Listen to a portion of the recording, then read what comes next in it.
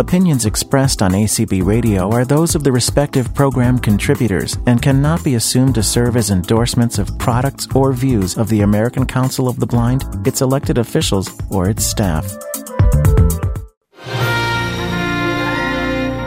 This is Sunday Edition with Anthony, a news magazine show featuring human interest, in the spotlight, movers and shakers, and the news and happening that affect all of us in and out of the ACB community.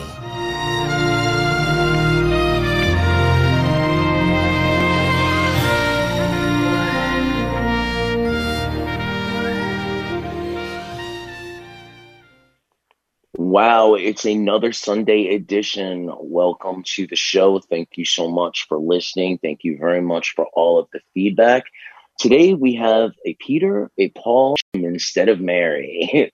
That's the theme for the show today. I'm joined by Peter Altschul in the second segment in the spotlight. I have Jim Crott talking about voting and census later on in happenings. And this morning, I am very proud to have Paul Edwards, former ACB president and the host of Tuesday Topics. But before we start chatting with Paul, I'd like to introduce Byron Lee, who is our engineer and streamer extraordinaire. Hi there. Oh, wait, I'm sorry. I'm not Kermit the Frog. Hey, everybody. How you doing? Tell them a little bit about yourself and your show this evening. Well, I've been hanging out with ACB for a long time. Been to several conventions. I think my first one was the one in Vegas. I believe that was in 2005. And I have a very fond memory of the air conditioner breaking down in Quartzsite, Arizona on the way back from the convention. And we spent a hot afternoon in Quartzsite just baking in the RV. So that was a lot of fun. But I do a radio show on the internet. Used to be on ACB Radio Interactive and Mainstream quite a while ago. I did a comedy show, and I still do it elsewhere. And if you want to check it out, my website is byronlee.com, BYRONLEE.com. And the show airs on Sunday nights at 7 p.m. Central until 9 p.m. Central. So if you like Dr. Demento and Weird Al and all that stuff, you guys should check it out. Yeah, give Byron a listen, send him some great feedback, and thank him for being a sound engineer extraordinaire for Sunday Edition. I also have Caleb in the background. He is our IRA agent partner who will be directing any call-ins. And if you'd like to call in to ask a question or make a comment to any of the guests, you can find the Zoom information on my Facebook page. I'm Anthony Corona, and it's on the leadership and radio lists. So let's dive right into movers and shakers with Paul Edwards. Paul, welcome to the show. Thank you so much for coming. Thanks for having me. I know that you are no stranger to ACB radio listeners, to ACB members, but can you give us a brief history of how you got to ACB and maybe how you became president? I think becoming president was a fluke. I came to ACB from FCB, really. I was involved with FCB for about 7 years before I became involved in ACB. I have been to every ACB convention since 1984, however, which is a fair number. And I guess I worked at the state level for 7 years before I went to ACB. And what initially decided me to go to ACB was an invitation from Grant Mack, who was then the president of the American Council of the Blind, to come and chair the resolutions committee for ACB. I had no idea when I agreed to come what chairing the resolutions committee involved. And so I'm sure for the first few years was not exactly a great chair. I know I made as many people mad at me. But I also had loads of people who listened to resolutions who really liked the way I did them, because I tried to do them with a good deal of humor. But I think I was pretty non-traditional in the way I did resolutions. So I'm not sure I became very popular. And then I ended up as not doing my apprenticeship on the board of ACB. I became first vice president of ACB in 1987, I think. And that was the biggest fluke, because there were actually 5 people running for the office, and nobody was more surprised than I was that I won, because I thought I was this new kid on the block and that any of the other 4 candidates would be likely to win. And then kind of by succession, I guess, I ended up as president of ACB and served for 6 years. And that was a fun time. What are some of the most memorable moments of those 6 years? During my presidency, we started ACB Radio, and we started an organization that you may know something about, Anthony, called B-Flag. Yes. And so those were 2 things. We got into a huge fight with Rehabilitative Services Administration because they were at the time interested in changing the way that work that was being done by NIB was valued in terms of being able to get appropriate closures. And they were trying and did set very obnoxious limits in terms of what they were doing. I spent a lot of time during that presidency trying to define ACB, both for us and for people outside of our organization. I was excited by the fact that Charlie Crawford became our executive director. He had been the executive director of the Commission for the Blind up in Massachusetts. And he took a huge pay cut to come and work for ACB. But I think he brought a lot to us. And this was also the time that we implemented ACB's first action plan, if you like.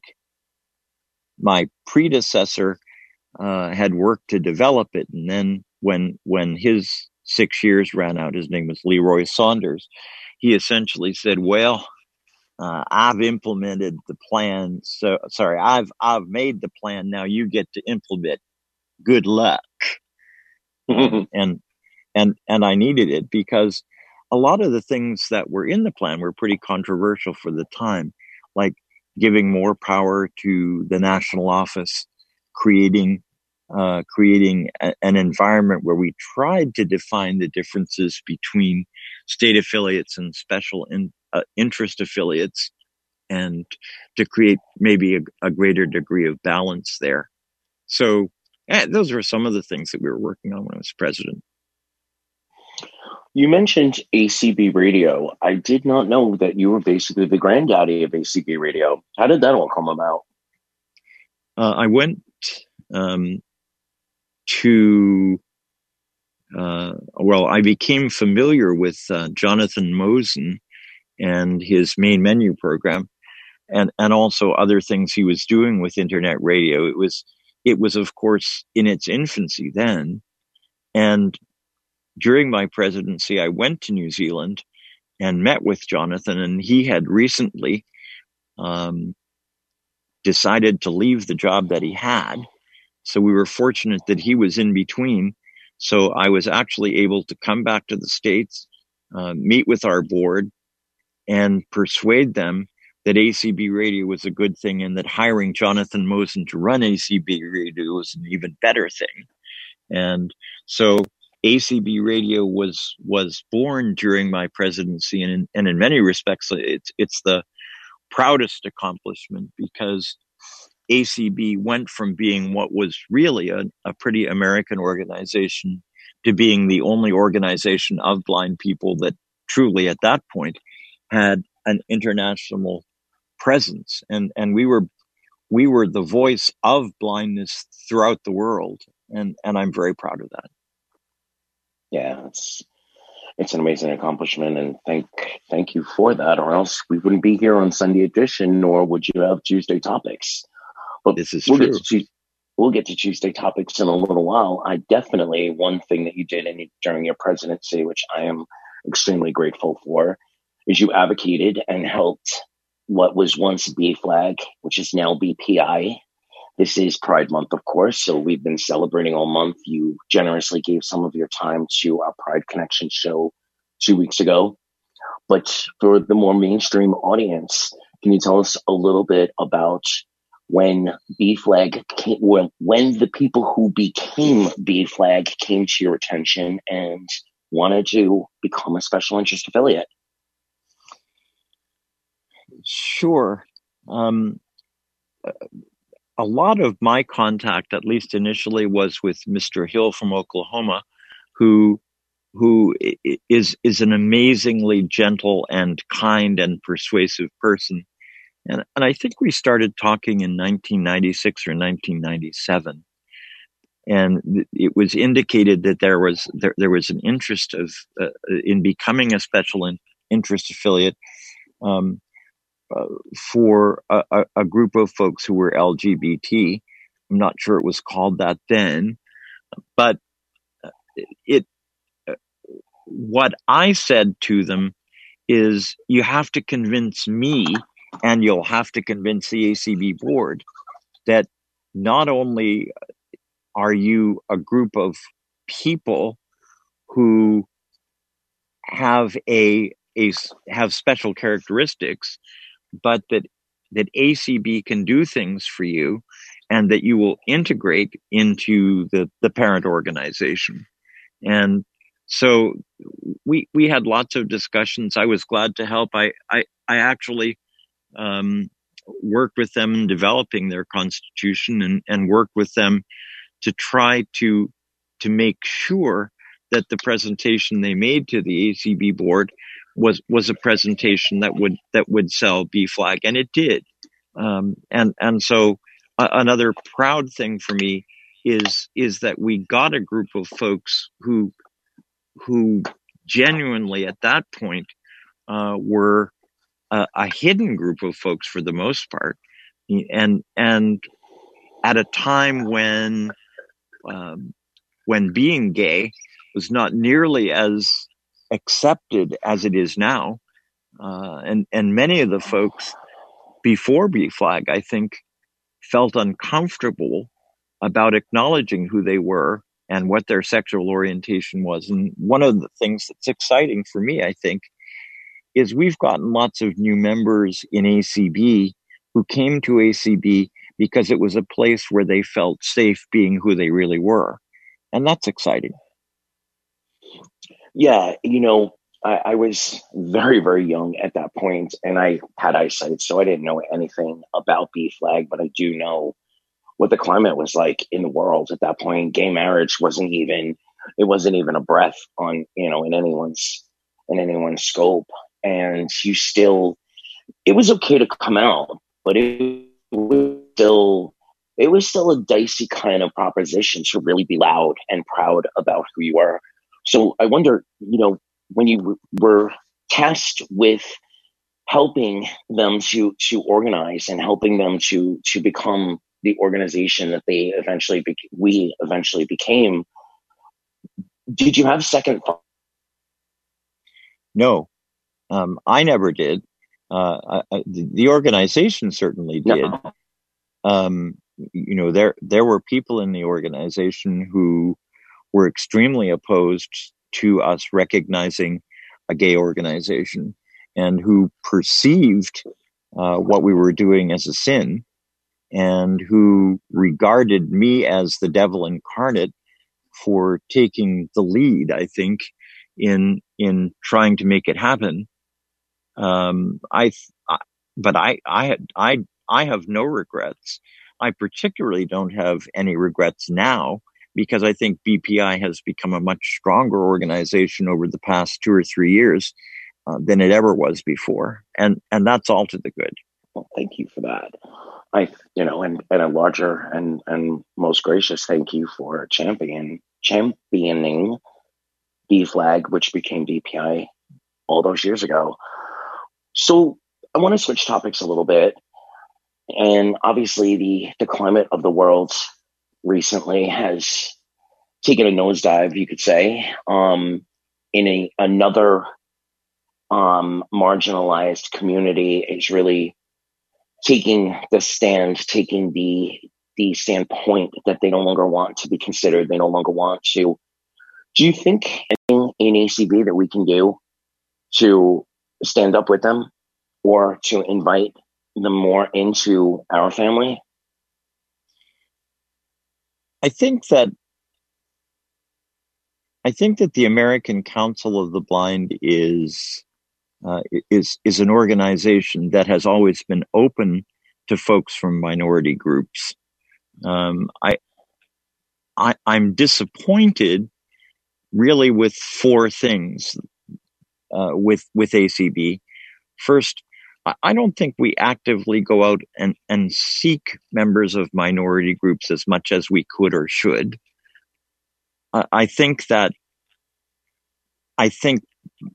part of the reason there aren't more minority folks in ACB is that a lot of them are at a place where they're not interested in joining organizations, where they can't afford to join organizations because of their poverty, and where they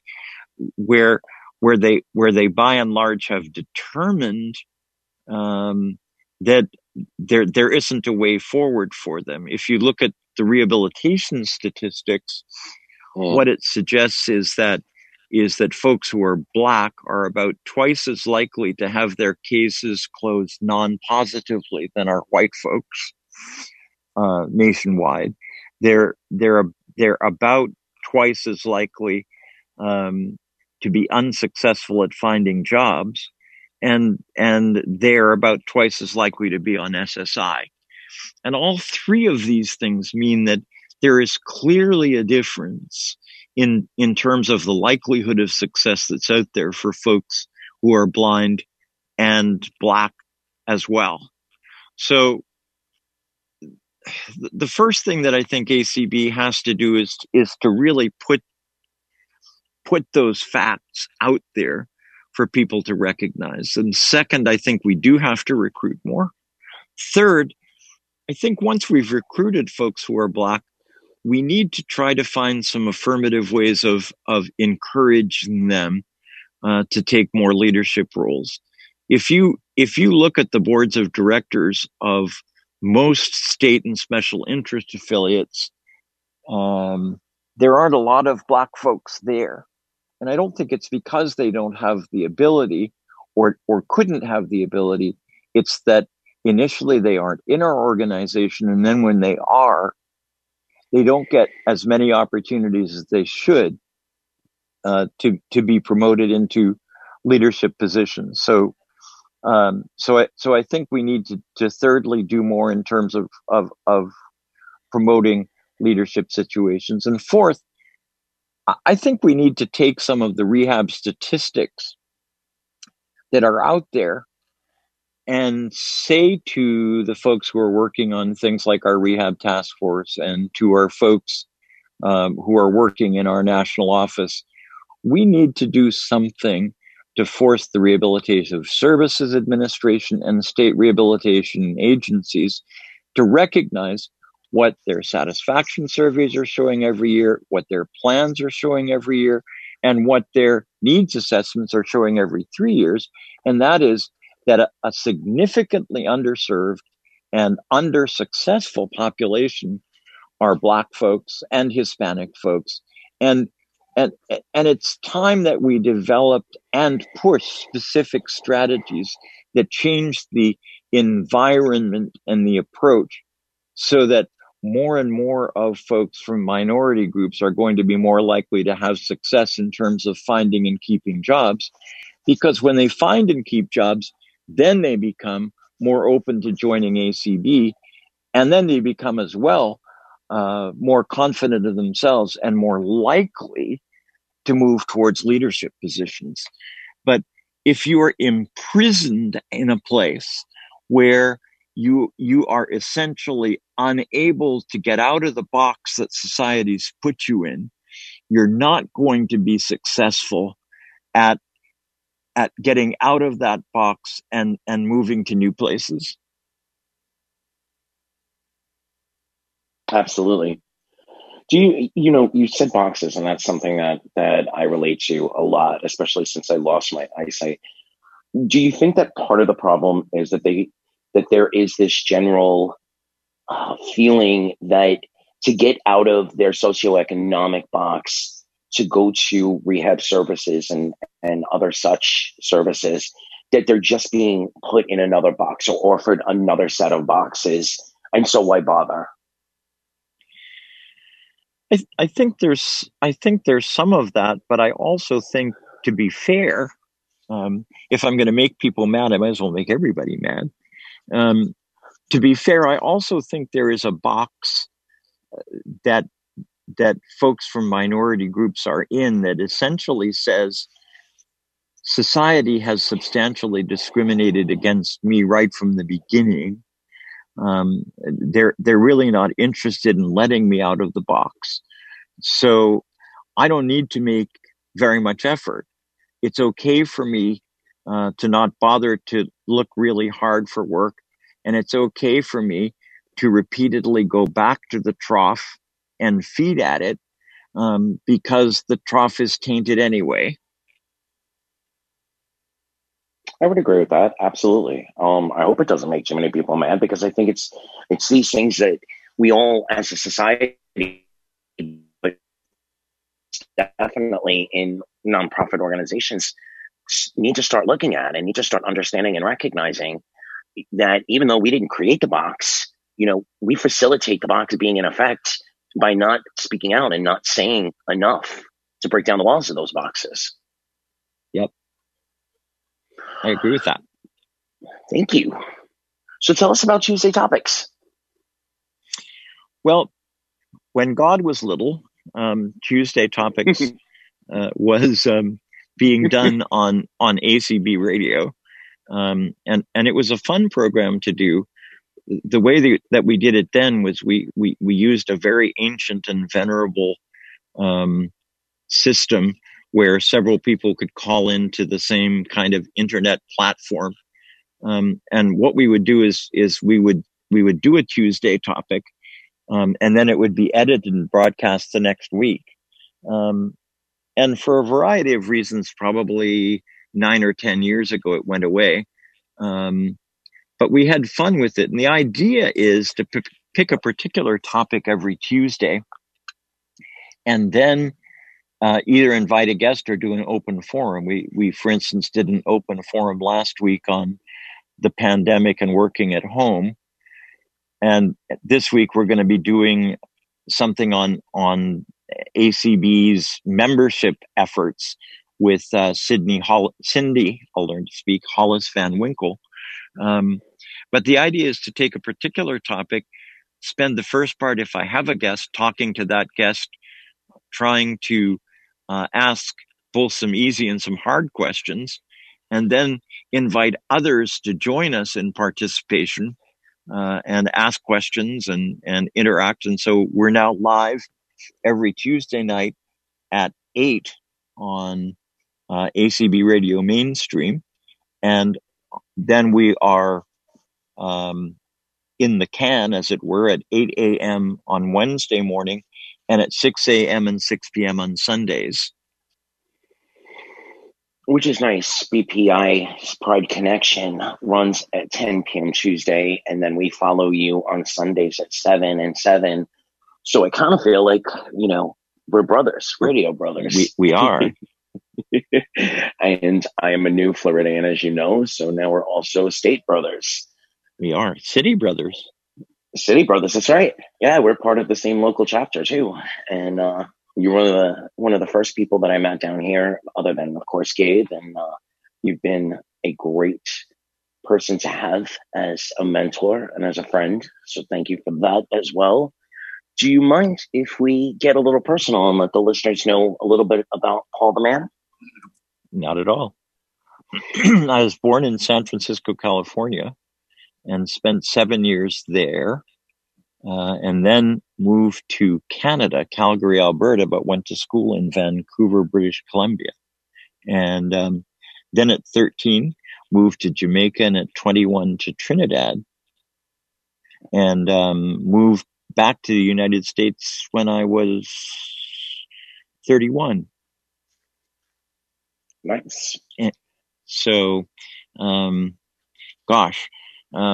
spent most of my working career working in disability-related work. I worked as a rehabilitation teacher, which is what we called them then, for the Division of Blind Services. Before that, I had taught high school for 10 years in Trinidad. I then went on to be a rehab counselor, and then ran an agency for the blind up in Jacksonville. And then for the last, 25 or 26 years that I worked for Miami-Dade College as Director of Services for Students with Disabilities at the North Campus. Wow. Well, I did know that, but I'm sure the listeners are enjoying that. What brought you to Florida when you came back to the United States? Why Florida? It was the closest place. I had come up the year before I came back and met with the Division of Blind Services, and they made all kinds of promises which really didn't get kept. But initially bought a house in Miami and was planning to stay here. But then went up to the rehab center. The Division of Blind Services wasn't doing very much good finding me a job, so I found one for myself, and went to work in Daytona. So moved to Daytona, but Florida was really just the closest place in the United States. I didn't have any real ties anywhere else, so Florida was a good place, and Daytona was a nice place to live. I really enjoyed Daytona Beach a lot and made loads of friends there.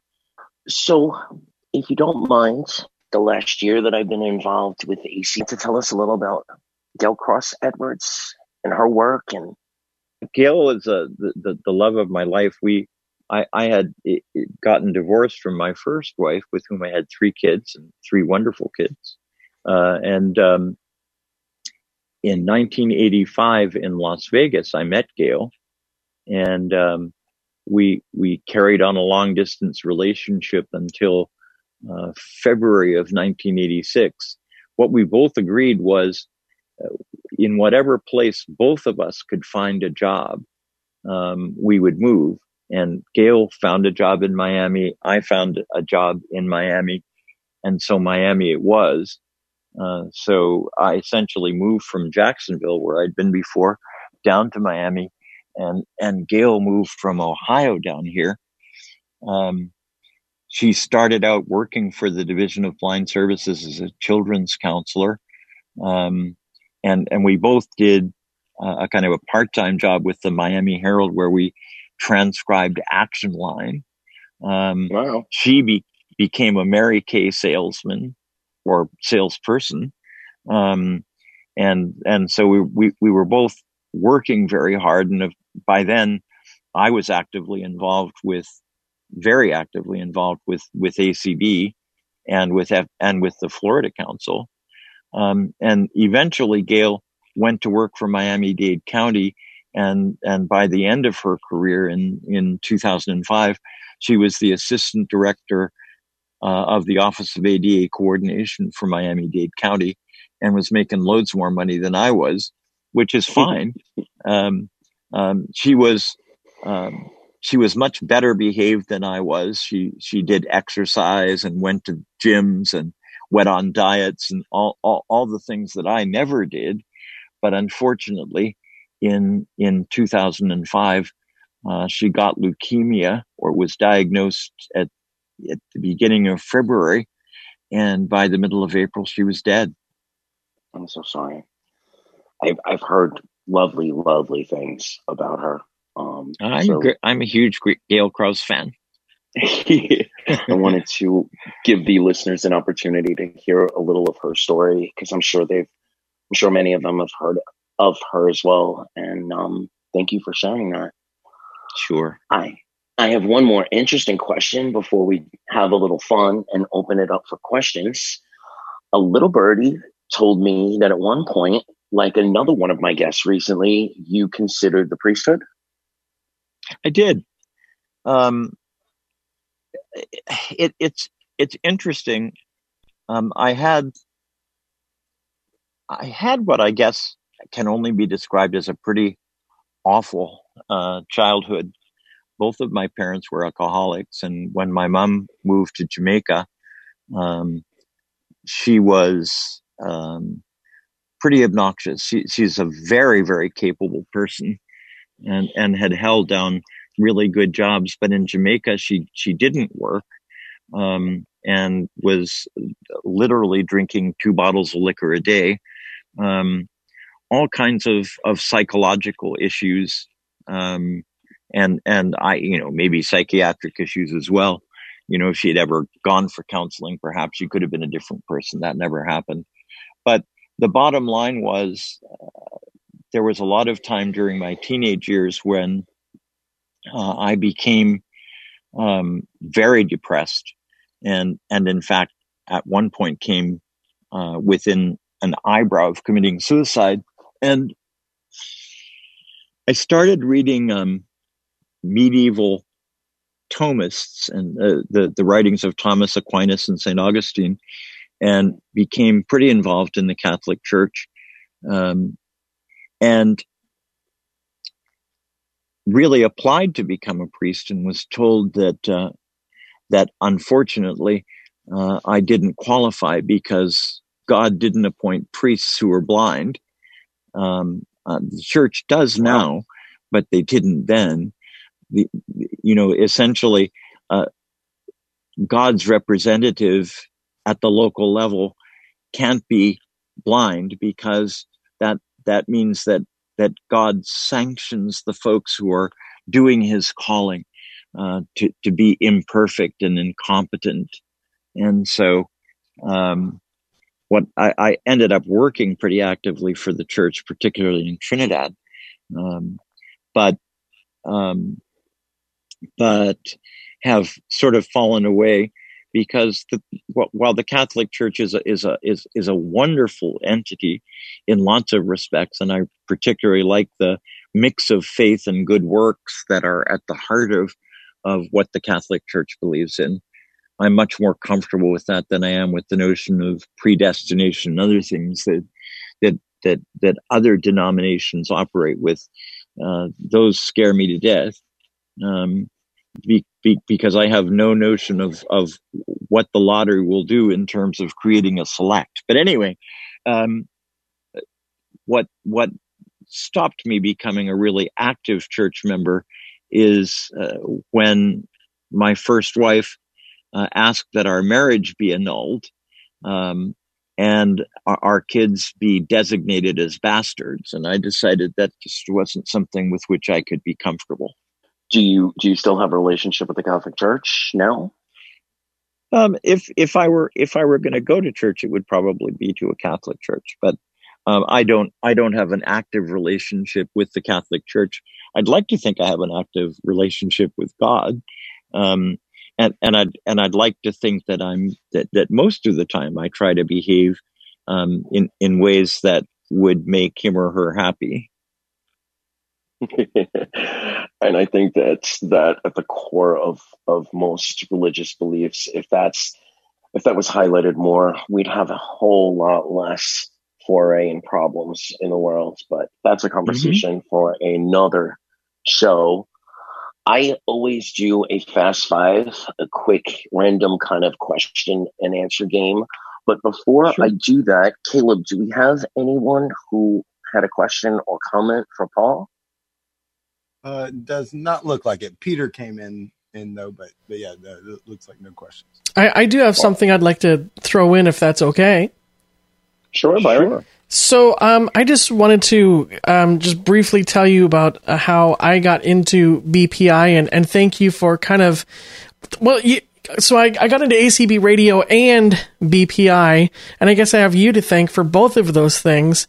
So I was at the 2016 ACB convention here in Minneapolis, and I wasn't living in Minneapolis yet. I was still living in Chicago, and I was at a BITS luncheon, and I talked to the right person, and I landed a job here in Minneapolis. But before all that happened, I was at a mixer for BPI, and they had a Dare to Share thing there, and that was when I kind of came out to people aside from maybe a close friend or somebody who I had an interest in. It was the first time I ever publicly came out at a Dare to Share event, and now I am heavily involved with doing stuff for BPI and helping Anthony with Sunday Edition. And so it has kind of helped me rekindle my relationship with ACB and has helped me to come out of the closet, as it were. So just wanted to thank you for that and all of the hard work that you've done to help ACB with all of the things that you've sort of helped initiate. You're more than welcome, Byron. Glad to have you back. Thank you. Yeah, glad to have you back. Congratulations. It's Pride Month. I hope that you are walking with a full body of pride, a full heart full of pride. Oh, We're heck so yeah. very glad, both BPI and ACB Radio, to have you as well. Well, thank you. What are you looking forward to for convention, Paul? You're welcome. I think the whole idea of a virtual convention is pretty scary. I'm involved in several things. I'm doing a presentation on the first Saturday on how to access ACB through a Victor Reader stream. And then I am in general sessions with my friend Christopher Bell from North Carolina. And we have 15 minutes to talk about the 30 years of the ADA, which is a virtual impossibility. But we will do it. Then I'm actively involved in Library Users of America, and we have four sessions that we're doing. We're doing a session with Karen Kenninger, who is the executive director of the National Library Services, and we're doing a session that we have done several times during ACB conventions, which is a session called One Book, One ACB, and we are doing a very strange book called Flying Blind, written by a guy called Lou Brigante, Brigante. You guys should download it and read it, and then join us during that session to talk about it, because it is a very odd book, written in a very odd way, and is, in my view, very controversial. Now, you notice I haven't yet said it's a good book, but that will be to be determined, as it were.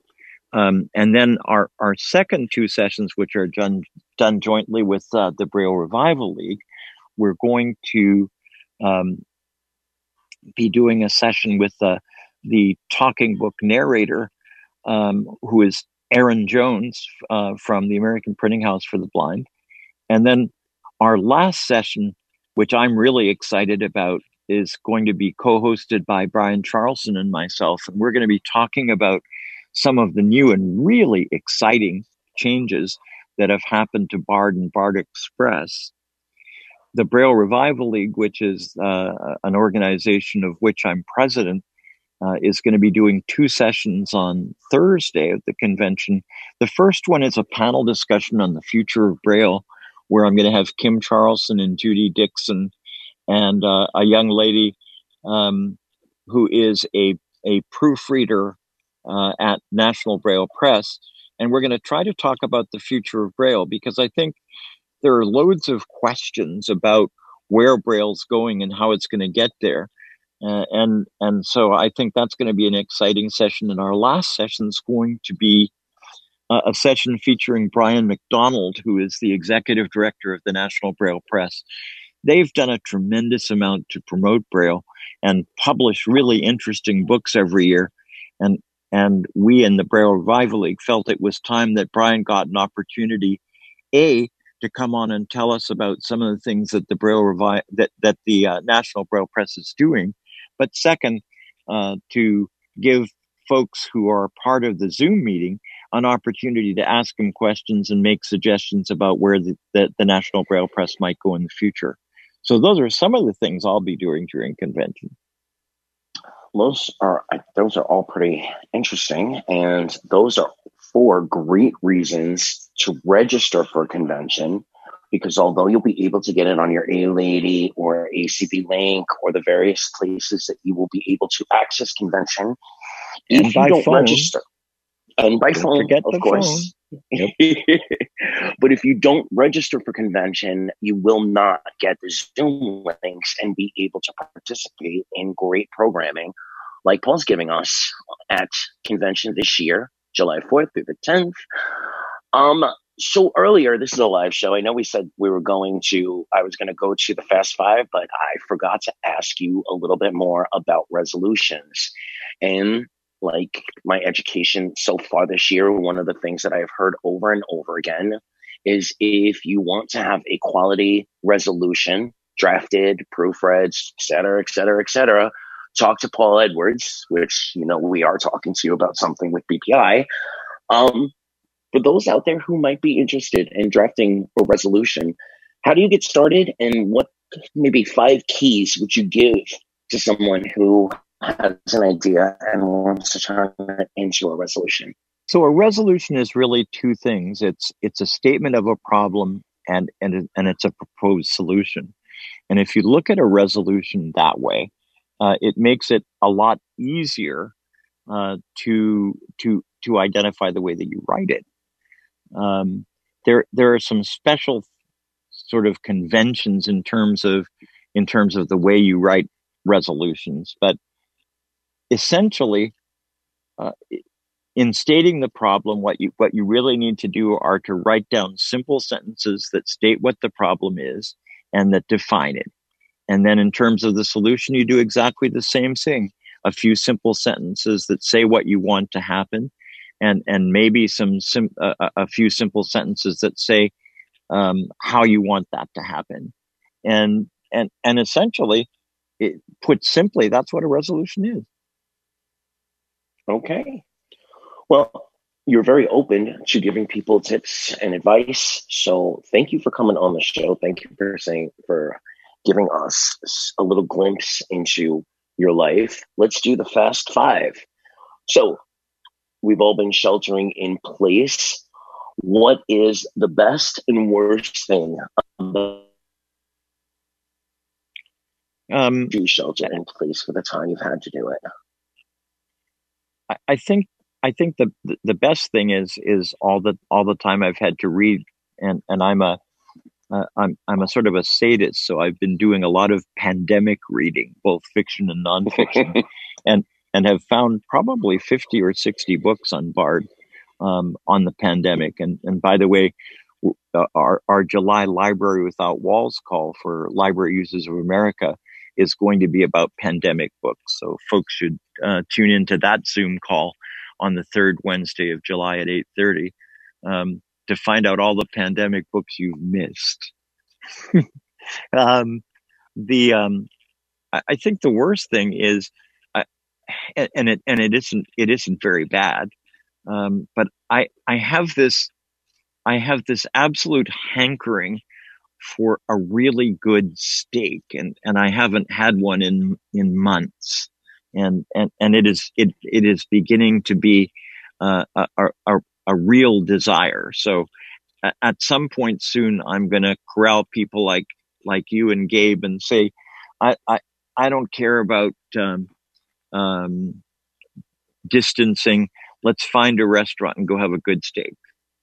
We're right there with you. I was going to offer to cook dinner, but I'd rather go out for steak too, to be quite honest. All right. Number 2, what is your guilty pleasure, either food or recreation? I love honeyed peanuts and dark chocolate. All right. Number 3, you've lived in a lot of interesting places. What are the top 3 places you'd like to travel to once all this is done? I really loved Australia and New Zealand. I've been to Australia 3 times and I loved it, and I've been to New Zealand once. And I think I would really like to go back to either Australia or New Zealand. Either is probably okay. I think maybe I'd prefer New Zealand because I haven't spent as much time there as I have in Australia. Awesome. All right. Number 4, what exotic pet would you choose if you could have any animal on the planet domesticated and ready to be a pet? None. No, not an animal person. I am a great cat person, but I think I'm too old now to be looking after a pet, exotic or otherwise. So I wouldn't have one now. In the past, I have been much more a cat person than a dog person. I'm both, so I feel you on. I think cats get a bad rep. They do. They do. Gail and I at one point had 7 cats, which was a little overdoing it, but 1 or 2 is fine. All right. My last question. You are very much a book person. What book or couple of books have affected you the most? I'm a science fiction and fantasy lover. And one of my most favorite books is available on Bookshare, but it isn't available on Bard. Maybe we can persuade them to do it. It's a book called A Mirror for Observers. And it's written by a guy called Edgar Pangborn, Pangborn. He's a very learned guy who's dead now, lived up in New England and did most of his writing in the 1950s. And A Mirror for Observers is about 2 young people who are being fought over by 2 factions of hidden Martians who have come to our world, 4,000 or 5,000 years ago. One of which is working for the civilization of the world, and the other is looking to wreck it. And these 2 young people, a boy and a girl, are gifted, and it's really about how they are affected by being dealt with by these guys. Wow, that sounds interesting. Well, BPI is holding the second in a series of genre conversations, fiction and multimedia, hosted this week by none other than our Byron Lee. He is tackling the sci-fi genre. Maybe you'll want to join him Wednesday at 8 for that call and put some of your sci-fi recommendations out there for the rest. You guys always seem to do things when I can't. Wednesday at 8:30, the Braille Revival League is doing our next Braille Buzz call, which will actually be about grade 3 Braille. Oh, wow. Well, you can always download the podcast of the session later on if you want from the acbradio.org/acb-events page, or subscribe to the, which I'm sure you're more than well aware of, the ACB Events podcast. It'll be up there shortly after we do the event. Excellent. Thank you. And I would love to have participated because when Bookshare got started, this will be an indication of just how old I am, but when Bookshare got started, I submitted 3,500 books that I had scanned in science fiction and fantasy. Wow. Well, I suspect that this is going to be a highly attended event and one that we will end up repeating like our audio description shares. So maybe we'll plan the next one to make sure that you are able to attend. I would like to thank you so very much, my radio brother, my Floridian brother, my good friend. I would like to thank you so much for coming on the show. I hope you have an amazing rest of your Sunday, and I can't wait for that dinner. Thanks Neither for coming can I. on. It's scheduled for next weekend, I understand. It is. Excellent. And now I don't have to cook. So that's even better. Thanks for having me on, Anthony. Thanks a lot. I will talk to you soon, Paul. Yep. And bye. Sunday edition, we'll be right back with Peter from Friends in Arts. Peter, Paul, and no Mary but Jim today. We'll be right back. The ACB auction is the highlight of the conference and convention for many of us. But what will they do this year? Never fear, ACB's got it covered. Just grab your favorite beverages and snacks and settle into your easy chair. That's right, it's the Easy Chair Auction, Tuesday, July 7th, starting at 6 p.m. Eastern. You can attend via Zoom or listen on ACB Radio, wherever your easy chair happens to be. So get ready to support ACB and stay tuned for more details about auction items and how to bid. It's the ACB Easy Chair Auction, part of the 2020 ACB Virtual Conference and Convention, right here on ACB Radio.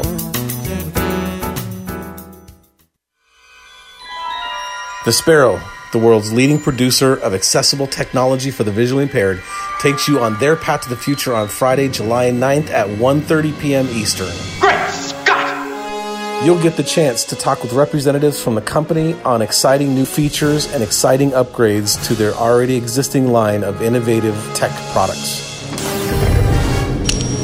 But before that, set your DeLorean time machine one day back to Thursday, July 8th, and join us at the ACB General Session on Thursday morning for the Sparrow's keynote presentation.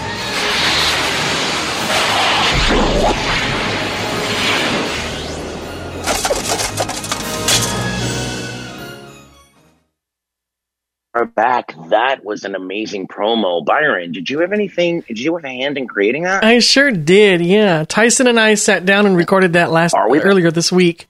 That was a lot of fun to make. An awesome promo. That's the first time I've heard it.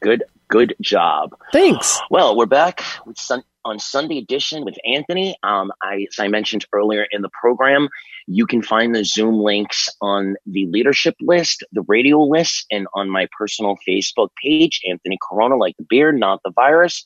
So if you'd like to join us with any questions or comments for my guest now, Peter, or my upcoming guest, Jim, we'll be talking about voting in the census. Please join us. Peter, welcome to the show. Thank you for joining us. Peter Altschul, everyone. Peter, I have to ask you, am I saying your last name right? That's how Siri pronounces it to me. I'm completely blind. No. It's Altschul? Altschul is correct. Nice job. Okay. Welcome. Thank you for joining me. So let's get to know you a little bit. Tell us where you're from. Tell us how long you've been with ACB. Tell us what you're working on now. Well, I was raised just north of New York City. Spent the first part of my professional life in New York City, continued my professional life in Washington, D.C., and moved to Columbia, Missouri, which is where I live now, to get married. I got involved with ACB on and off beginning in 1987, and currently deal with Friends in Art primarily, but also the Employment Committee. Yes, and we're going to get to the Employment Committee in a little while, but tell us what Friends in Art is doing for the convention. Well, the thing that we're most known for is the showcase, and of course we will have a showcase virtually. And one of the things we'll be doing next week is we've got a lot of really wonderful submissions to get on the show, and we have to do what we always do every year, which is to figure out who goes where. So that's what we're going to be doing next week, probably Tuesday or Wednesday. And once we get that in place, then we'll work with Jason to do the intros and outros and all that stuff, so that by the time the time for the show happens, it'll be ready to roll. Any surprises this year that you can tease us with? Let's see what's going on. I've submitted 2 things. Our scholarship winner is doing something, which is terrific. Last year's Friends in Art scholarship winner is doing something which is more amazing. Those are the things I'm most. We have a comedian who's doing something. A couple of folks reading their written works, We have some surprises from prior showcases. We're going to honor Lynn Heddle, who I'm sure we'll talk about later, and John Dashney, who was a wonderful writer/poet. And so I think we're going to, but I'm not sure, we're going to do something of his as well. So it should be I think it should be a fabulous show. I think so too. And you mentioned Lynn. There's been some beautiful stuff on ACB Radio, and I'm sure that you guys have something beautifully planned to honor her at the convention. Did you want to speak a little about Lynn? I wrote a piece for Lynn for the Braille ACB Braille Forum. I didn't really realize how extraordinary she was until she was elected president of Friends in Art, and we were we weren't doing really well when she became president. We were sort of struggling, and she sort of took over and ran with it. And now we're in a much, much better place. I mean, we've started our podcasts, with some of which are on ACB Radio. We have gotten new membership. We're getting younger, which I am so happy about. And she just led. And one of the things she was really extraordinary at was getting people to do stuff that they weren't quite comfortable doing. She seemed to find strengths in people that they didn't know existed within them, and used it. And had always interesting and wonderful things to say. And of course, was a huge fan of wine and chocolate. That I did learn. I had the honor and of meeting her at Leadership this year. And we had a breakfast together, myself and Gabe and her. And what an interesting, wonderful conversation. And I'm so glad that I had the chance to meet her. So why don't we tell the folks where they can find Friends in Art, how they can join, how they can support? The best way to join is to go to friendsinart.com, or as our jingle says, friendsinart.com. And you can do a number of things are up there, including becoming a member. Dues are $15 a year, $10 for students. And we are in the process of upgrading the website, but we are in the process of doing that. And one of the things we do is remove Lynn as the president. She's no longer the president, unfortunately. Mike Mandel from New York City is our current president and is taking on Lynn's challenge and doing quite well. So we're very pleased. But the best way to get a hold of us is friendsinart.com. Nice. Now let's dive into employment. That is something that is always a hot button / participation / interest. What can you tell us to expect this year convention from the Employment Committee? Unfortunately, nothing. There was a lot of confusion on the committee, and we just could not get our act together and submit something, and we regret that. The good news is that we have started every 2 weeks a discussion group, one of the Zoom meetings on employment. Please email celebration.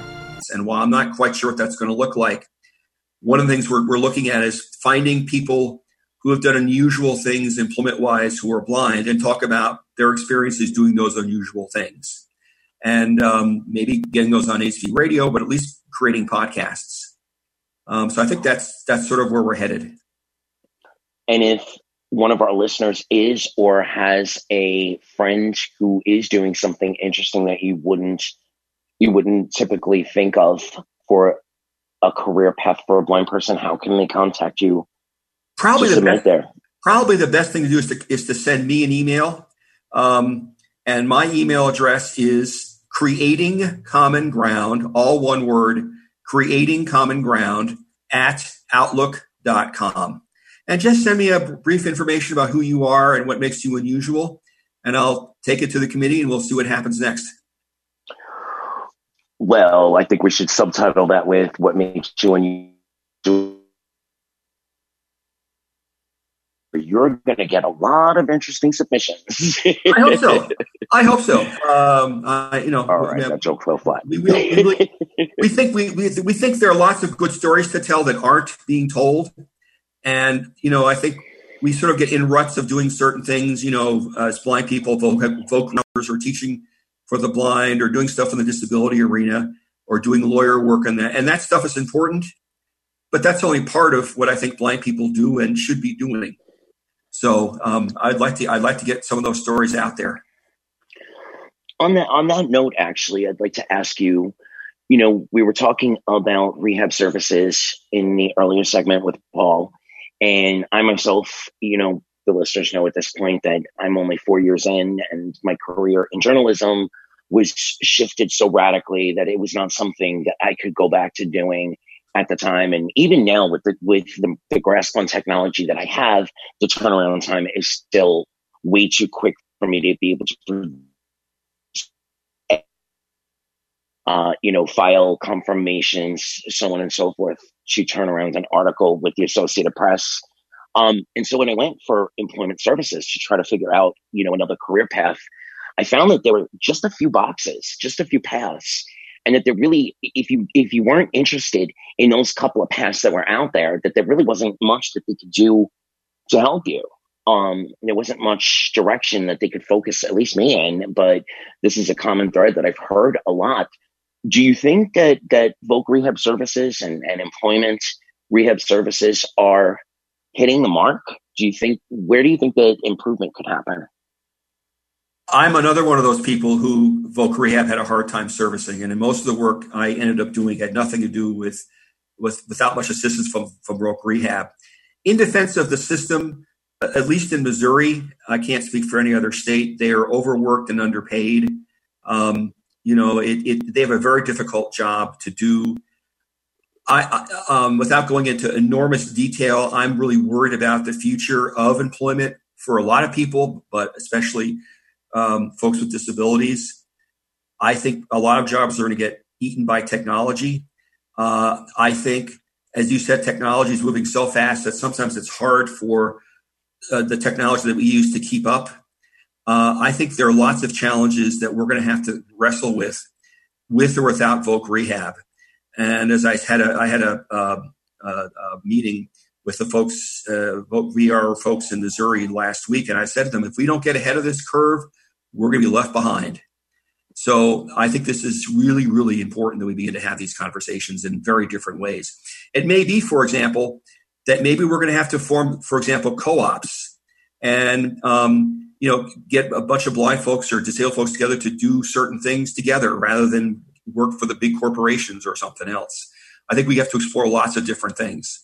But I think the whole employment trajectory, as we've experienced before March 12th, which is my day in my life when the virus hit me, is very different. That's going to be very different a year from now, and certainly 2 years from now. I'm guessing, but that's what I think. I'm guessing that you're right. Well, pre-March 12th, what advice would you have given to someone who is either newly blind or coming out of traditional education and wanting to go into the work world? What advice would you have given them then? And if that advice shifts now because of the COVID pandemic, what would you give now? The most important advice I can give, and I think this is especially important for anybody from a underrepresented group, not just if you're blind, but pick the minority group, and that is to have a really clear sense of what your strength is, whatever it is, and then cultivate it.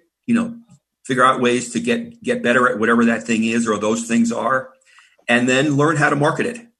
Learn how to talk about your strengths with other people. That's something that I don't see enough of us doing.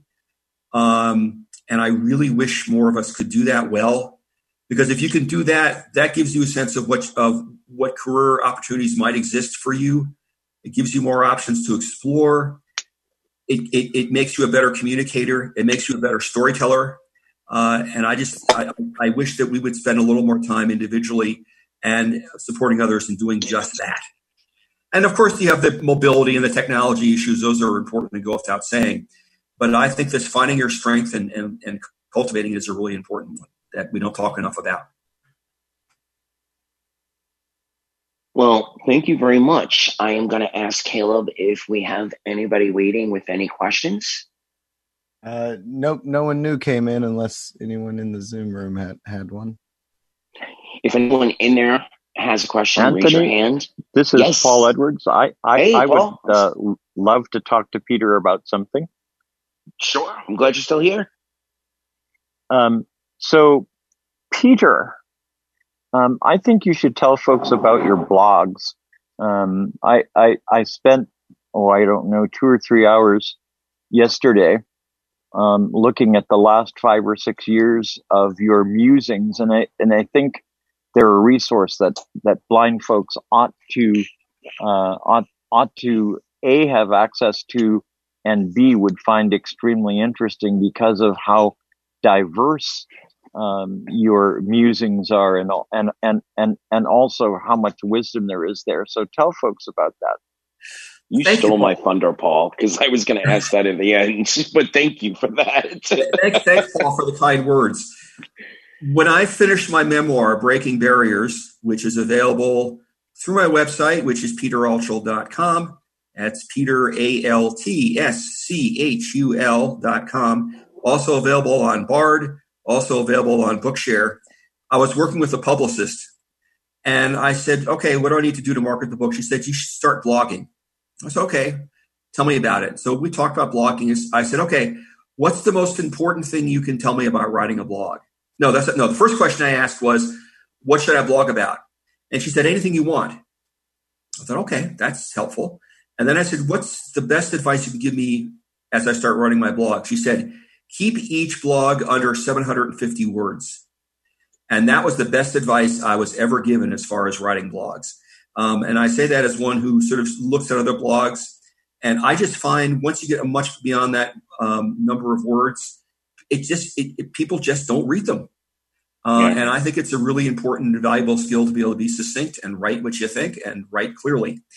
So I write about a number of things. I write about the workplace. We've talked about that. I write about a lot about diversity, not just about disability, but diversity. I write about politics. I write about religion. I've read a few things about the pandemic and what we're going through, and probably will write a few things more about that. I wrote about family life when I was raising 3 stepkids. I write about public policy upon occasion. I do occasionally write about disability when something interests me. It sort of connects with the various facets of my life. I write about music too. I didn't mention that. I write about music a lot. So, if anybody wants to be added to the list of blog recipients, or whatever the right word is, when I send a new one out, please send an email to me at creatingcommonground@outlook.com, and I'll add you to my list. I will tell you that I have some fairly strong political views on certain topics, and I write about them once in a while. So, be warned ahead of time. And so Paul opened up the gate. Tell us a little more about the book. Well, I have 2 books, actually. The first book is a memoir, and it talks about my life until I got married at the age of 50 to Lisa. And it's sort of in conjunction with a lot of sort of things that happened within a year period, essentially, when I got my 5th guide dog at Guiding Eyes for the Blind. And right around the same time, my stepmother died suddenly. So I sort of talk about those experiences in the first 3 parts, and then flash back to various other aspects of my life. One of the things I find really interesting about when you're going through a thing like getting a guide dog and you're being changed and all kinds of things, you're learning new skills very rapidly. It's a very stressful thing. At least for me and for other folks I've talked with, it helps you reflect back on your prior life. And that's what happened to me when I was getting Jules at Guiding Eyes. So I talked about my experiences being raised and some of the work I'd done before and after Guiding Eyes, I write about in the book. And then the last part talks about my move to Columbia and getting married. Some of you may have read my piece in the Braille Forum called A June Wedding. That comes from the book. And it talks about it was a wacko wedding in all kinds of ways. If you haven't read the piece, I encourage you to read it. But I more importantly encourage you to read the book. The second book came out in 2017. And that actually is a compilation of sort of my best, what I thought were my best blog posts written between 2012 and 2017. And it's divided into sections. It's divided into, so it's not written chronologically. It's written by sections. So there's a section on sports. There's a section on raising kids. There's a section on the workplace. I'm forgetting some of them. There's a section on one of the things that I spend a lot of time doing is helping people find common ground.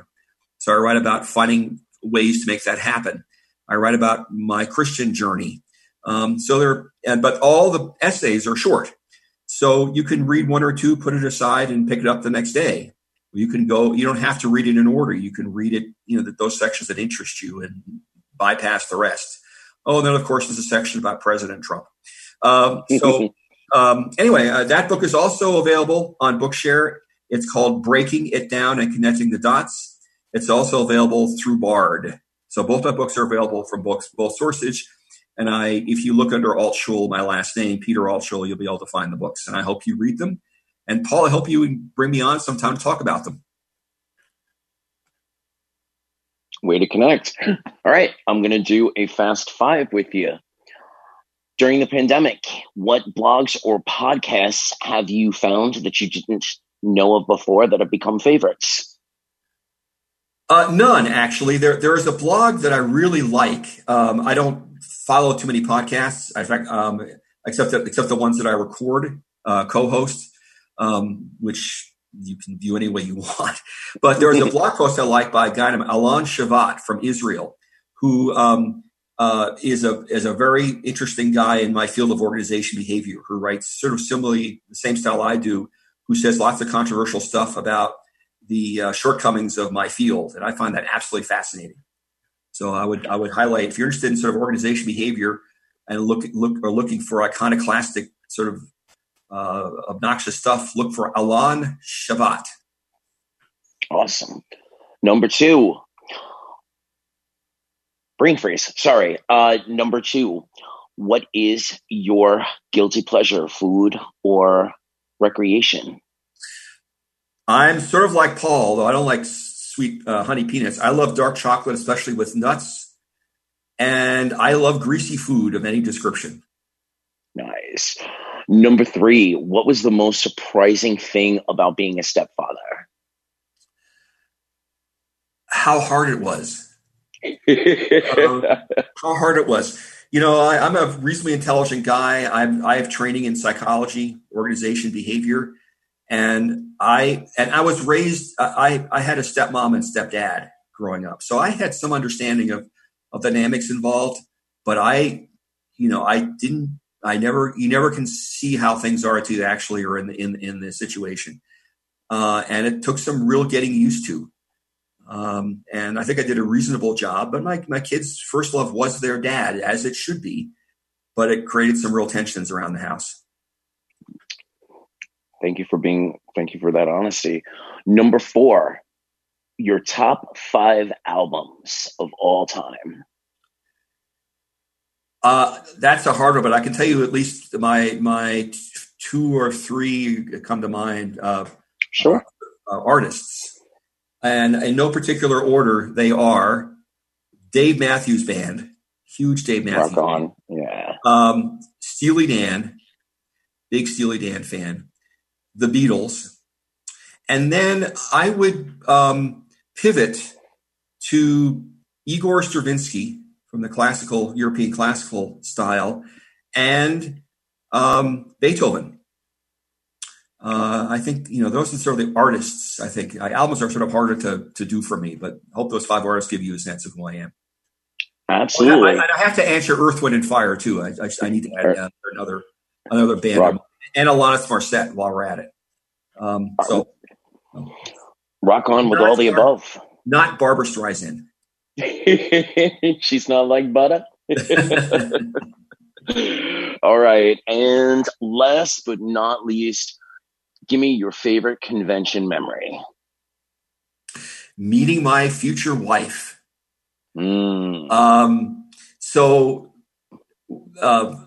The short version of the story is there was a reception going on, one of those mixers that were going on. And so I'd met her the prior year, and we hadn't talked for an entire year since that time. So I came in and she said, "Hi, Peter, it's great seeing you. Don't go anywhere. I'll come and join you." Well, I waited for 45 minutes and nobody showed up. And so I got up to leave, and she ran to me and said, No, I haven't forgotten you. I'm here, and then that started our relationship, and we drank too much beer and danced, and the rest was history. That's nice. That's really nice. Peter, thank you so much for joining me today. I look forward to the Friends in Art Showcase, and I look forward to diving further into your blog. Paul has inspired me. I've seen a couple of the pieces, but I'm going to go back and really dive into it. Thanks for joining me, and hopefully you'll come back someday soon. Well, I'll come back if you invite me. I absolutely will. Okay. This is Sunday Edition, and I will be right back after these 2 short messages. Do you remember BPI? Oh yeah, Blind LGBT Pride International. They're a special interest affiliate of ACB. Yes, they are the ones doing all these cool things at convention. Guess what they're up to now? Do tell. Their own show. It's called Pride Connection. That's great, but what if I'm not a part of the LGBT community? This is a show for everyone. Actually, non-LGBT and non-disabled folks are known as allies, and they are a huge portion of BPI's membership. Everyone is welcome. So what kinds of topics can I expect from Pride Connection? Fun and relevant topics for everyone, from blindness to LGBT education, technology to advocacy. So when will Pride Connection take place? Every Tuesday at 10 p.m. Eastern. Be sure to tune in so we can all connect and learn while having fun. Pride Connection on ACB Radio Mainstream. Sunday Edition is underwritten by Ira. A description of life on your terms. Ira is a visual interpreting service provided by trained agents through a smartphone app available in the Apple App Store and Google Play Store. Or call our customer care team at 1-800-835-1934. And we're back on Sunday Edition. I would like to remind everybody we had an amazing conversation with Janine Stanley last week about some tips on how to use Ira, some new things that you can try, and also about the ACB family pricing. Check out your Ira app and look for that new pricing. Anyways, I am now going into happenings with another amazing Floridian, Mr. Jim Crott. Welcome, welcome, welcome. Thank you, Anthony. It's a pleasure to be here. It's a pleasure to have you. And so the reason I invited you, other than the fact that I think you're an awesome guy, is because you are on the forefront of the voting issue. I want to know a bit about the census. And if you explain our listeners, A, why it's so important, and B, how it actually factors into voting. Well, let me take a brief second to talk about the census. Sure. It's important because, first of all, in Congress, our House of Representatives is divided into districts based upon how many people live in each district. And the way that's calculated every 10 years is by who appropriately responds to the U.S. Census. So if you don't respond, you don't get counted. Your district doesn't grow by you as a representative, and you don't get to vote. So it's extremely important that we all complete the census information. You can do it by mail, you can do it by telephone, or you can do it on the internet. And it makes a huge impact on national federal funding of state and local governmental services. It makes a huge impact on how your government reacts, both on a national level and on a state and local level. But you need to get that information in. It's not prying. It doesn't include Social Security numbers or credit card numbers or bank account information. It's very neutral. but it does want who you are, where you live, and whether you rent or own your home, and how long you've lived where you lived. Is it true that the information that you provide is only used for census and census purposes only and is never shared with other agencies? That's my understanding. My listeners know that I've talked about the census a few times already because it is such an important piece of our government and it's such an important piece for our lives. If we're not counted correctly, then we're not going to be able to be serviced correctly. So thank you for expounding on that a little bit. And let's talk voting. You've been really, really active, Mr. Jim. Can you tell everybody what you've been doing in regards to voting? You know, it's hard to believe, Anthony, that it was 20 years ago this year that I learned how to advocate and become a true advocate. It was 20 years ago when I had a really bad experience voting in my precinct, and that was enough of an embarrassing situation to cause me to move and get active and start, and I've been going ever since. 2 years ago, about this month, I was invited to meet with our Division of Elections director to talk about vote by mail and the option of a vote by mail system for blind and disabled voters. There were a couple systems out there. I only knew of one of them. They had been trying to get into Florida for a time. I'd been known as a accessible voting machine advocate for years. I'd made quite a name for myself advocating for accessibility in the polling place arena. But we needed to consider the people that weren't going to the polling place. And so I met with her and we shared a cocktail and talked at length about both the application for a system approval that a vendor must go through in Florida to be able to have a product that can be sold to local governments in Florida. And we talked about the need for vote by mail. And we also talked about the use of some Help America Vote Act funds that had become recently distributed to the state to possibly acquire the voting system for local governments. Now, in Florida, the state does not buy technology for local governments, so it was kind of novel for me to suggest that in the first instance.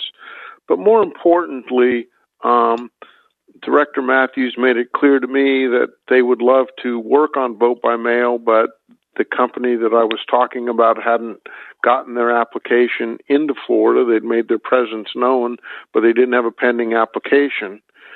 So on the same day, I met with the president of one of the vendors, and we talked at length, and I started pushing him as well to get his application in, because without an application, Florida couldn't have vote by mail option. We've been going back and forth for 2 years. Finally, about a month ago, I was pleased to learn that application was in fact finalized and moved up to the director's desk for signature, but there it seemed to stall. And I was ready for it to stall. I knew that they had played political games with us in that office before, not necessarily in the voting division's office, but at least if not there, then higher up. And our time was short. We have a primary coming up in the middle of August and the general election in November. So we were able to retain a law firm, and there was pending voting challenge litigation, system-wide challenge litigation already in the state of Florida in the Northern District Federal Court.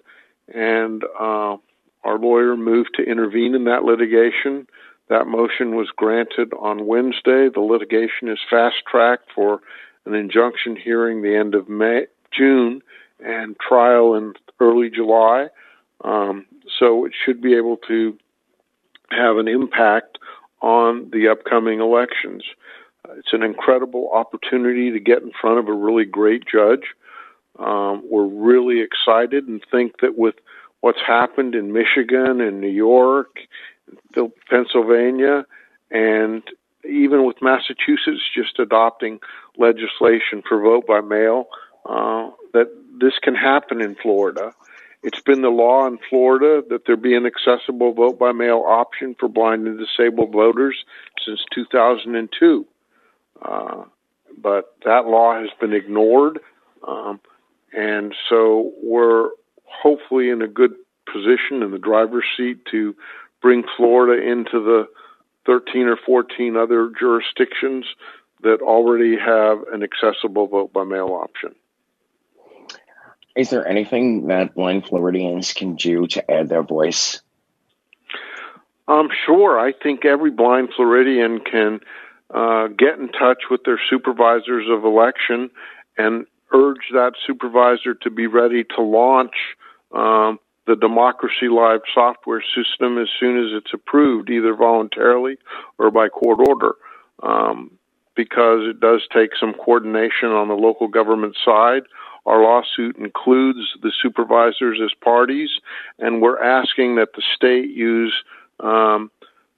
CARES stimulus money that they received to fund for elections, to fund the $1 to $1.2 million that would allow 67 counties to acquire and implement a vote by mail option for voters who are blind or have low vision. Well, thank you for that information. And we are definitely holding our breath for a positive outcome.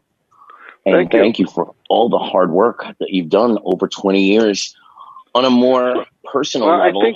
I think before you leave the subject, let me just say that I think the important part about my advocacy work on the voting side is this is true grassroots advocacy from the very basic level. I started off at a conference of election officials in Broward County and took 5 minutes or so and gave some very poignant remarks that were brief to the point but hard. I walked out of there and said, this isn't enough. I then proceeded to turn those remarks into a letter to the governor. I then proceeded to turn those remarks into an article for the Braille Forum and the White Cane Bulletin, and have gone on from there. And I've been in front of legislative committees testifying.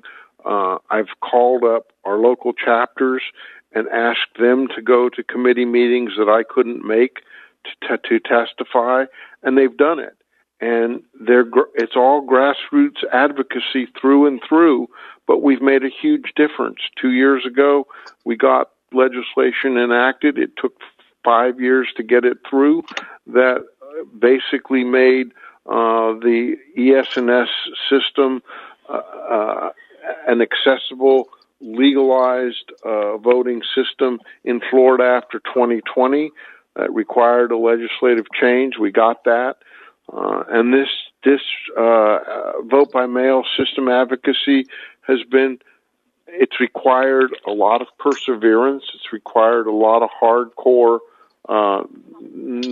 door knocking, drag down fighting, screaming, yelling, but it's still something that is basically any one of our listeners can do the same thing. It just requires hard work, perseverance, determination, and grit. Well, I love when my guests take me in the direction that I wanted to go. Besides our own advocacy team, Claire and Clark in the national office, who are awesome, what other resources do you suggest for our listeners to check out for voting, not only in Florida but nationally? I would suggest that they contact Claire Stanley in the national office. There have been a couple of articles in our publications over the years. I will have a detailed article coming out in the next issue of the White Cane Bulletin that will tell the whole story of vote by mail in Florida. For a more national level, though, you're going to have to go to the ACB national office. Awesome. Anthony, this is Paul. Can I ask Jim a question? Sure can. So, Mr. Crott, right now, vote by mail is being tackled on a state-by-state level. There's certainly federal legal authority for vote by mail for folks who are blind in the ADA and elsewhere. But do you think there's any value or not in going after federal legislation that would actually categorically and unequivocally say that vote by mail for folks with disabilities in every state ought to be a mandate? Realistically, I'm not sure that it would do that much. The states that have been asked to consider it on the playing field that we're on right now have been very hot to follow suit. They think the ADA requires accessible vote by mail. I think the ADA requires it. And I think to go down the federal legislation road at this point is a much more difficult challenge that still won't solve the problem. I mean, we tried that with HAVA in 2002, and it really appropriated some money for the states, but I don't think that by and large the federal response to voting, which has traditionally been a state and local government jurisdiction issue, in this instance will have a huge impact. Thank you, Paul. And thank you, Jim. So let's shift focus a little bit. In accessible voting, I'm sorry, my brain is freezing for a moment. Accessible voting traditionally has been in your polling precinct. There's been a lot of talk about why balloting by mail is, not a good idea, that it could be fraught for misuse and so on and so forth. Can you tell our listeners a little bit about why vote by mail, how it's safe, why it's so important, et cetera, et cetera? Well, sure. For 18 years, I have been a very strong proponent of and advocate for precinct voting. That's what I grew up with. That's what I have touted. That's what I firmly believe in as the fundamental basic civil right that we're fighting to protect. Nevertheless, it has become clear that many blind voters in our community do not want to go to the precinct.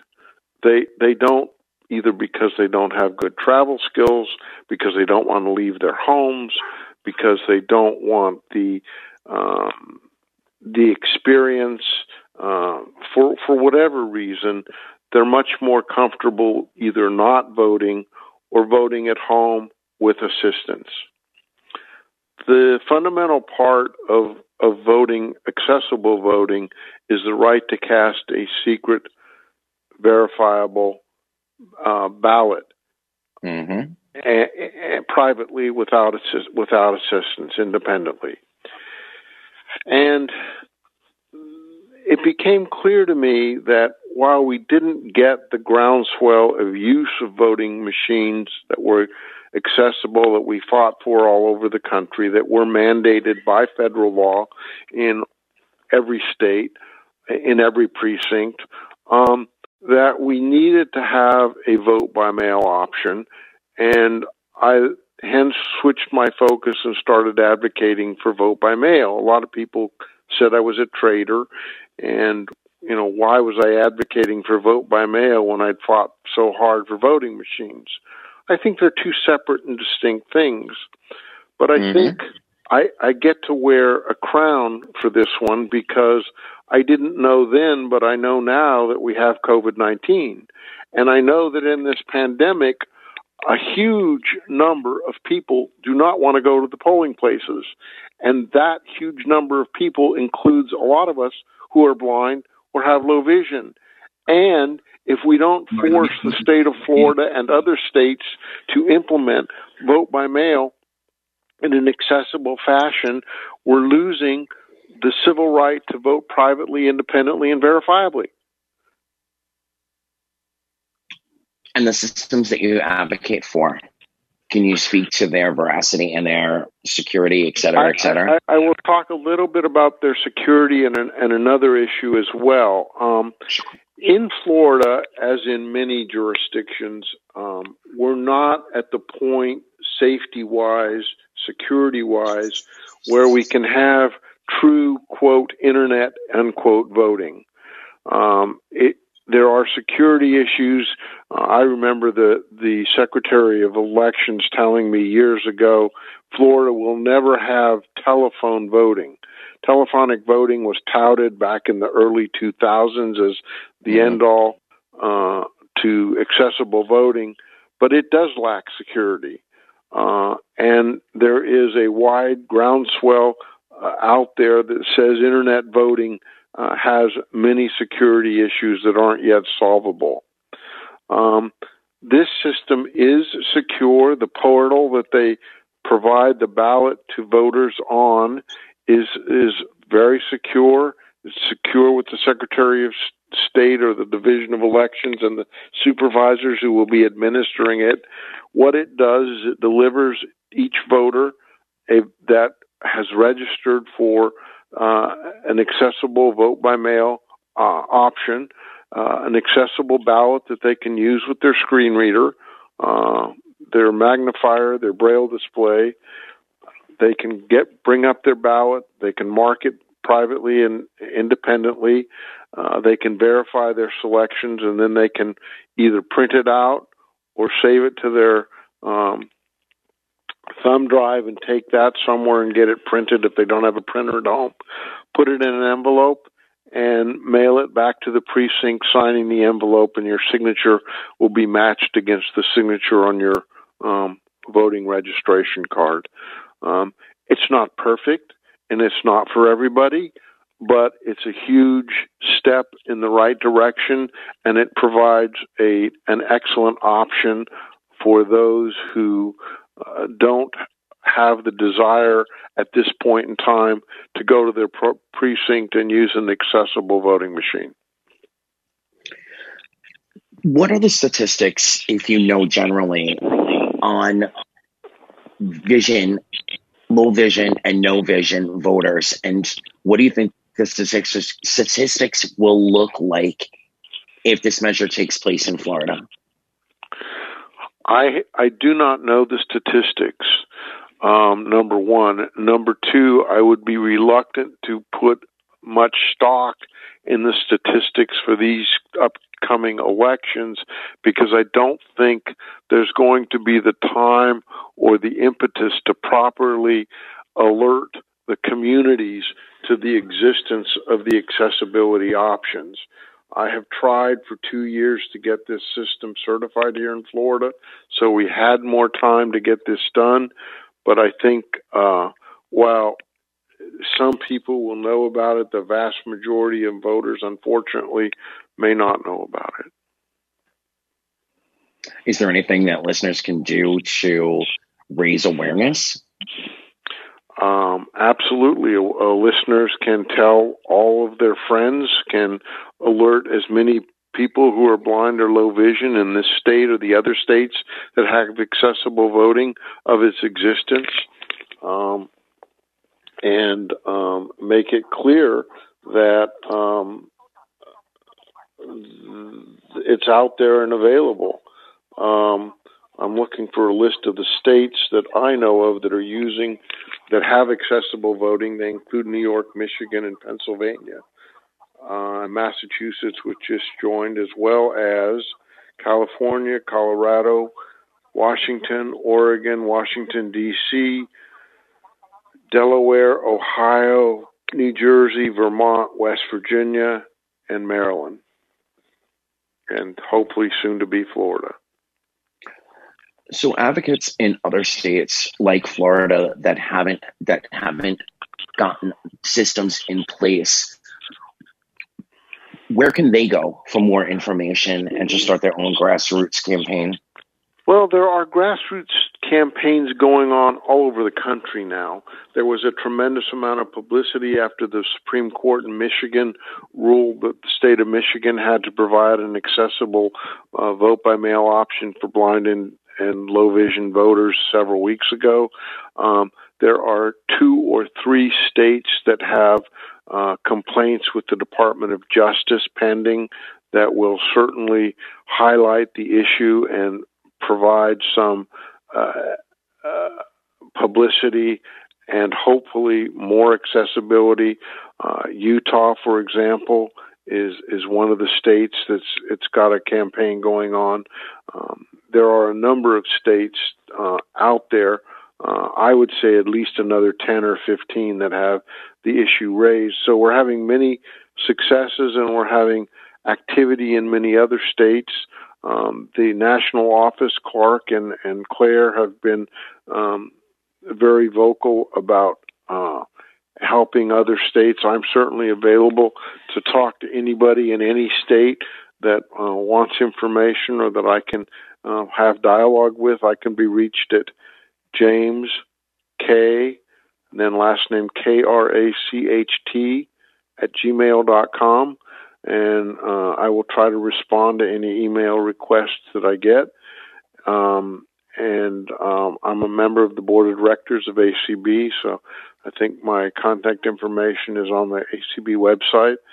I'm also on the Florida Council of the Blind website as the immediate past president of the Florida Council of the Blind and as the chairman of the Access Committee of FCB. Awesome.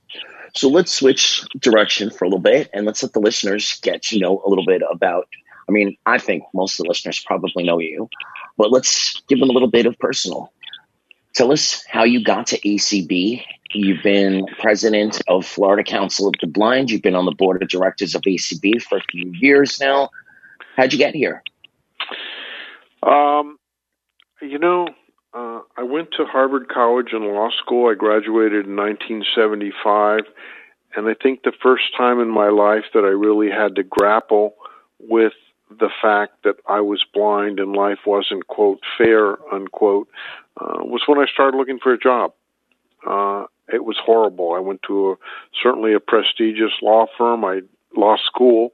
I did well in law school, but it didn't really seem to matter. I must have interviewed 100 law firms and explored many different opportunities. I finally landed a job in Miami with a very prestigious local government opportunity known as one of the best law firms in southeastern United States. I came down to Miami in 1975, and I went to my first ACB meeting in 1977 on Miami Beach. And I had met Phil Pofter, the then president, by then he was already passed away, but the president of the American Blind Lawyers Association, now AVIA, and I was very active in ABLA AVIA for, I would say, 15 years. I was its president, I was a treasurer, I was vice president, a board member, and I would come to ACB conventions. I made a lot of friends, but I primarily hung out with the lawyers group. They met the first 2 or 3 days of the convention. I would stay on during the week because I had other friends in the organization, but I really didn't become active in ACB or FCB until probably the mid-90s. You talked about Gail. Gail worked in the same building that I worked in, and we became very close and friendly, and she kind of encouraged me into the Florida Council of the Blind, one of the Miami chapters, the most active Greater Miami chapter. In 2000, when I started my advocacy efforts on voting, Gail and I went to that first meeting that I talked about together, and she was a great coach and a great inspiration and teacher, and helped me kind of pave the way. I continued going to ACB conventions and went to FCB conventions from then on.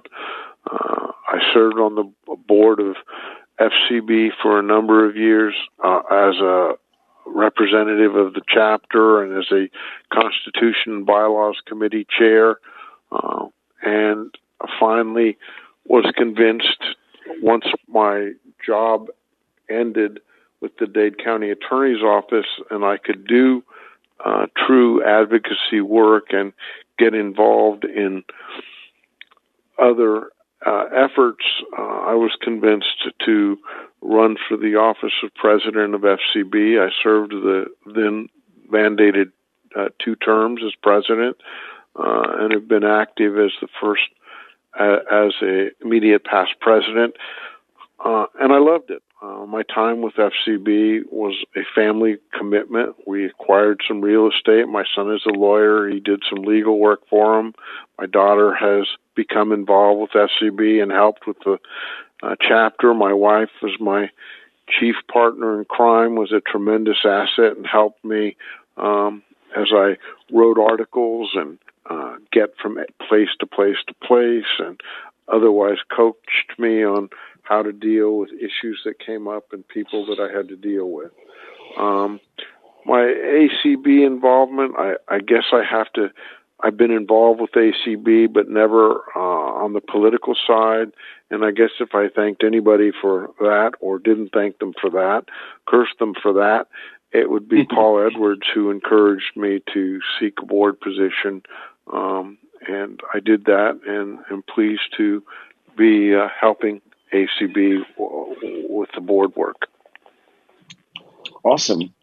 Well, your immediate predecessor had a daunting challenge this year to take the Florida Council of the Blind convention and be the first state to step up and do it virtually. What was the highlight of FCB's convention for you? And any comment to Ms. Sheila, who led that I think effort? The convention was a complete success. I think it was an awesome accomplishment for Sheila Young. She did an outstanding job. I think one of the best parts of the convention was that it provided an awesome training ground for the ACB radio team to get ready for upcoming national.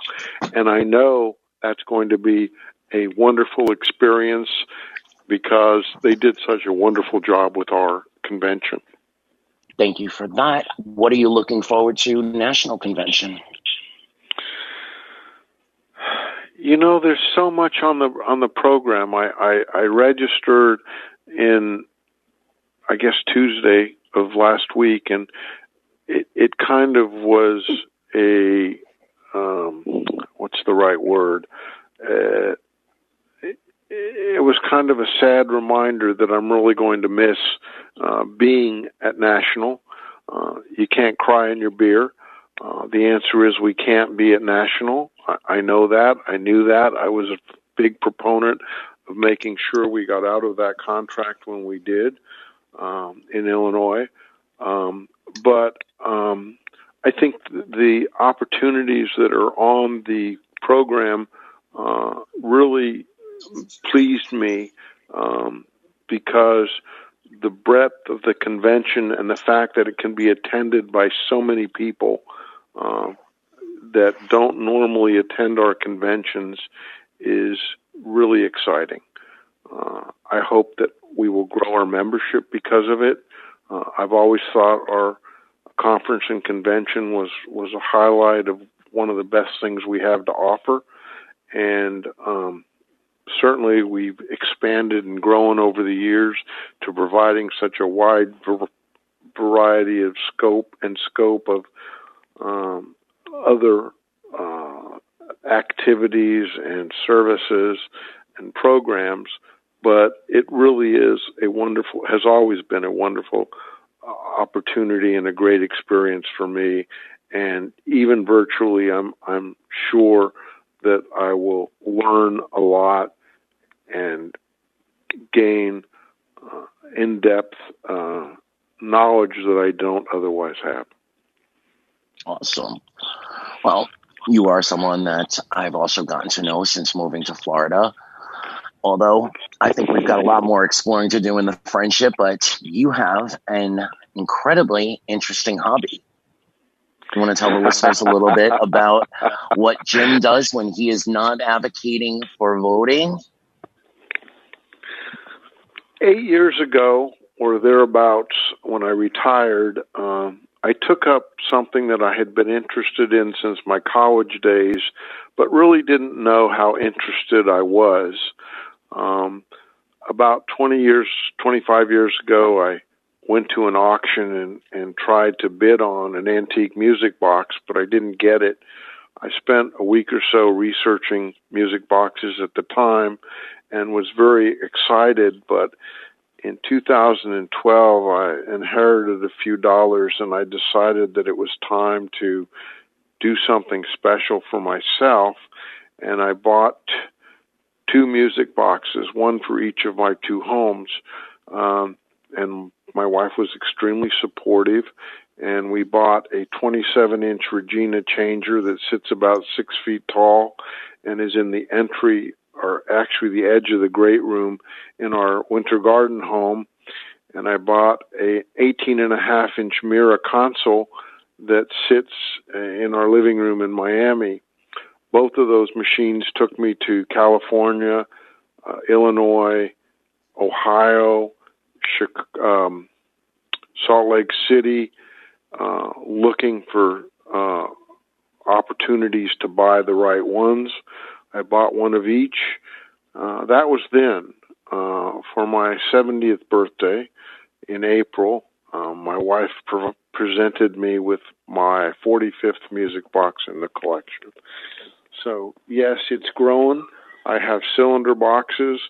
I have disc boxes. I have antique snuff boxes. I have boxes that date back to 1810, circa 1810, 1820. My most recent, newest music box was built by me as a 50th wedding anniversary gift for my wife. It's a small jewelry box that plays the song we courted to, and is our song. That song is That's All. The version we courted to was by Ricky Nelson, and there was a whole article coming out in the latest Music Box Journal magazine that tells the story of how I got the idea for that music box, designed it, put it together, had it built, and presented it to my wife back in August of 2018. God bless and happy belated birthday.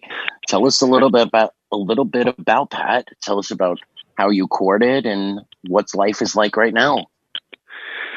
Well, we met when I was a senior in high school. I had just broken up with a really nice girl, and I swore I was not going to date any more women. And my wife had other ideas.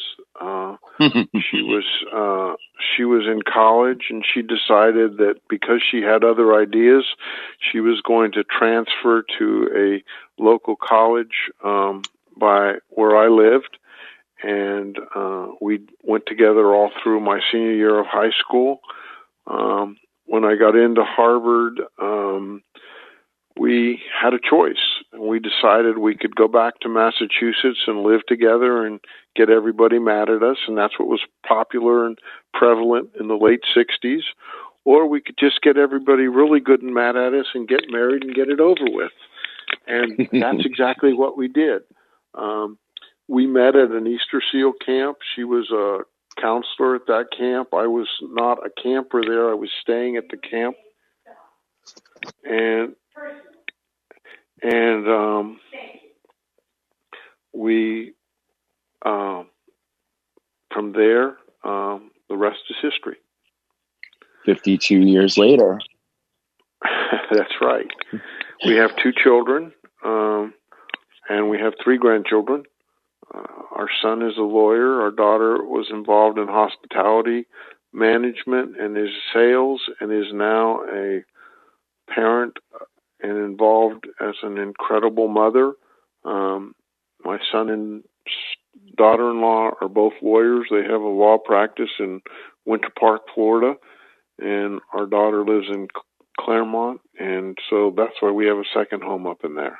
Oh, God bless. That is a beautiful story. 52 years is something to be really proud of.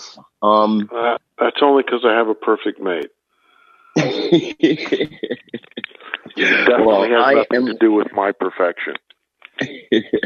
I am eagerly awaiting COVID to be finally done because I want to get a gander at some of these music boxes.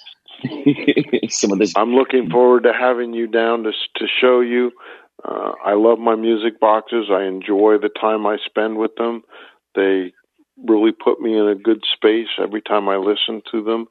I've written 3 articles recently that will be published in the journal. That's been a lot of fun. I'm not a big writer, so I've enjoyed doing that. I've made some tremendous friends, just like I did with ACB. I've made some great friends in the Music Box Society International, especially in the Southeast chapter. We meet 3 to 4 times a year before COVID. I went to my first national meeting in Rockville, Maryland, last Labor Day weekend. Unfortunately, the meeting for California in this Labor Day was canceled a couple weeks ago. But there will be others, and it's a great group. And it's an older group. We need more members. We need more younger members. But I've pushed there. I get the journals from both music box organizations, mechanical instrument organizations, in an accessible format. They weren't that way when I started. So I have made some noise and had some good response. Well, time flies when you're having fun or you're doing advocacy, and we did a little of both. I want to thank you very much for joining me. I look forward to getting access to that recent article that's coming up. You already have it. COVID done, and we can talk music box. Tell everybody again where they can contact you. James K. Kracht at Gmail. So that's James, middle initial K, Kracht at gmail.com. Thank you so much for coming on, Jim. Thank you for having me. And to all listeners, please complete your census. And please join me again next Sunday for another. Have a great week. Stay safe. Wash your hands. And hug someone. Have a good day. You've been listening to Sunday Edition with Anthony on ACB Radio Mainstream. For more information, questions, comments, feedback, suggestions, etc., please email CelebrationAC. That's the word celebration with the letters AC at AOL.com. Look forward to hearing from you, and let's brunch again next Sunday.